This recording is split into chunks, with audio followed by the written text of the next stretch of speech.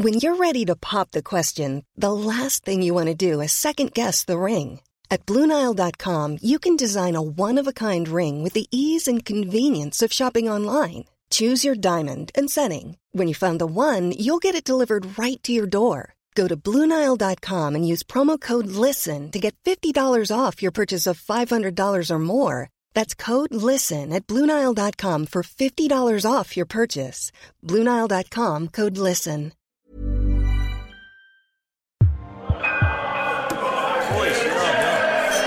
Oh my God, Ross totaled it back. We celebrate most big days in this house. We're talking Christmas, we're talking Easter, we're talking Sorcha's birthday, when I remember it. I even watched 20 minutes of the Easter Rising commemoration on TV, even though I was brought up to believe that we haven't had one good day as a country since we got our independence from Britain. The one day we never mark, the one day I'm forbidden from even mentioning, is April Fool's Day. And there's a very good reason for that. It happened like 5 years ago, but Sorcha still hasn't reached a point where she can look back at it and laugh, and I seriously doubt if she ever will. It was like a Sunday morning, and I tipped downstairs with a serious head on me. Late March and early April is my least favourite time of the year, the social no man's land between the Six Nations ending and the Heineken Cup quarter-finals beginning, when you're forced to drink for reasons that have nothing to do with rugby. Sorcha was making raspberry waffles in the griddle pan I bought her for Valentine's Day. I happened to mention, all casual like, that I forgot to check last night's lottery numbers, and I pulled a slip of paper out of the pocket of my chinos. She looked at me, genuinely confused. She went, we don't do the lottery? You always said that gambling was like begging and that hope was for poor people. That's actually my old dear's quote, I went. But I was passing the Spar in Donnybrook last night, gee-eyed to the usual, and I thought to myself, hey, I think I'll give it a go, see what all the fuss is about. She looked at the docket. I've seen people fill these in, she went, with those little pens. It always makes me think of Argos. Like Sorcha had ever been to Argos. I went, do you want to maybe check them for me? We could be sitting on 4 million snots there and not even know about it. She was like, 4 million, opening up her laptop. Oh my God, Ross, can you imagine? I went to the Jacks then because I didn't trust myself not to laugh in her actual face. I was sitting on the bowl when, maybe 30 seconds later, the screaming started. It was that kind of piercing screaming that you hear from teenage girls outside McDonald's on Grafton Street when they're meeting up with friends they haven't seen for 24 hours. It was like, and I came running out of the Jacks going, what's wrong, Sorcha? What's wrong? She already had like tears streaming down her face. She went, we won, Ross, we won the lottery. I was like, no. Again, trying to keep a straight face.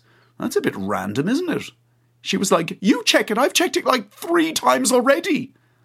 I looked at the numbers on the top line of the ticket and checked them against the winning numbers on the website. It was like 1, 4, 7, 18, 20 and 26. Yeah, no, I went, looks like we've won all right. Yes! And I punched the air. She sat down at the freestanding island, her 2 hands clamped over her mouth, crying like a baby, going, I don't believe it, Ross. I don't believe it. Now, with every practical joke, there comes a moment when it's time to say, hey, I had you there. But in this case, I felt the moment had already passed without me knowing it. The joke had already gone away from me. She grabbed the laptop again and went, do you know what the first thing I'm going to do is? I'm going to increase all my direct debits to the various charities I support. That was her first instinct. That's how much goodness there is in the woman I married. I was like, maybe have a think about that, Sorcha. Remember you bought that camel for that family in Burundi? That shower writing to you every second week asking you to throw in a goat and a few chickens. She just went, I am so excited, thinking about all the people's lives we can change with this money. Then her jaw suddenly dropped and she went, oh my God, my mom and dad. I was like, what about them? We can stop them losing their home, Ross. Sorcha's old pair had sunk their life savings, not to mention quite a bit of money they borrowed, into shares in a bank. You can probably guess which bank. It was quite popular back in the day. They'd lost the lot, and they were about to be turfed out onto the road, the Vico one. I was like, Sorcha, I probably should tell you at this stage. But by that time, she was already heading for the front door with the ticket in her hand, squealing with excitement. I was like, Sorcha! Sorcha! But it was no good. 5 seconds later, I heard her core stort, and I realised I was going to have to go after her. And then I remembered Honor, who was pretty much still a baby at the time.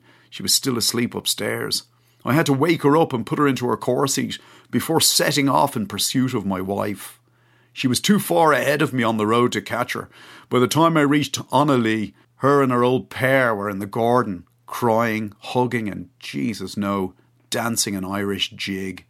This was in Killiney, bear in mind. The neighbours had been alerted to something happening and were arriving in their droves with congratulations and all the rest of it. One of them was going, I prayed for you. I prayed, and the good Lord answered. It was Sorcha's old man who was the first to cop it. A lawyer, you see. They always check the small print. He went, Sorcha, have you seen the date on this ticket? I was like, yeah, no, that's what I was going to tell you, babes. I went into the Spar and I used this weekend's winning numbers to do next weekend's lottery.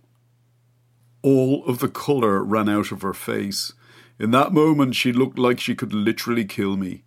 And I didn't exactly help matters by going, April Fool.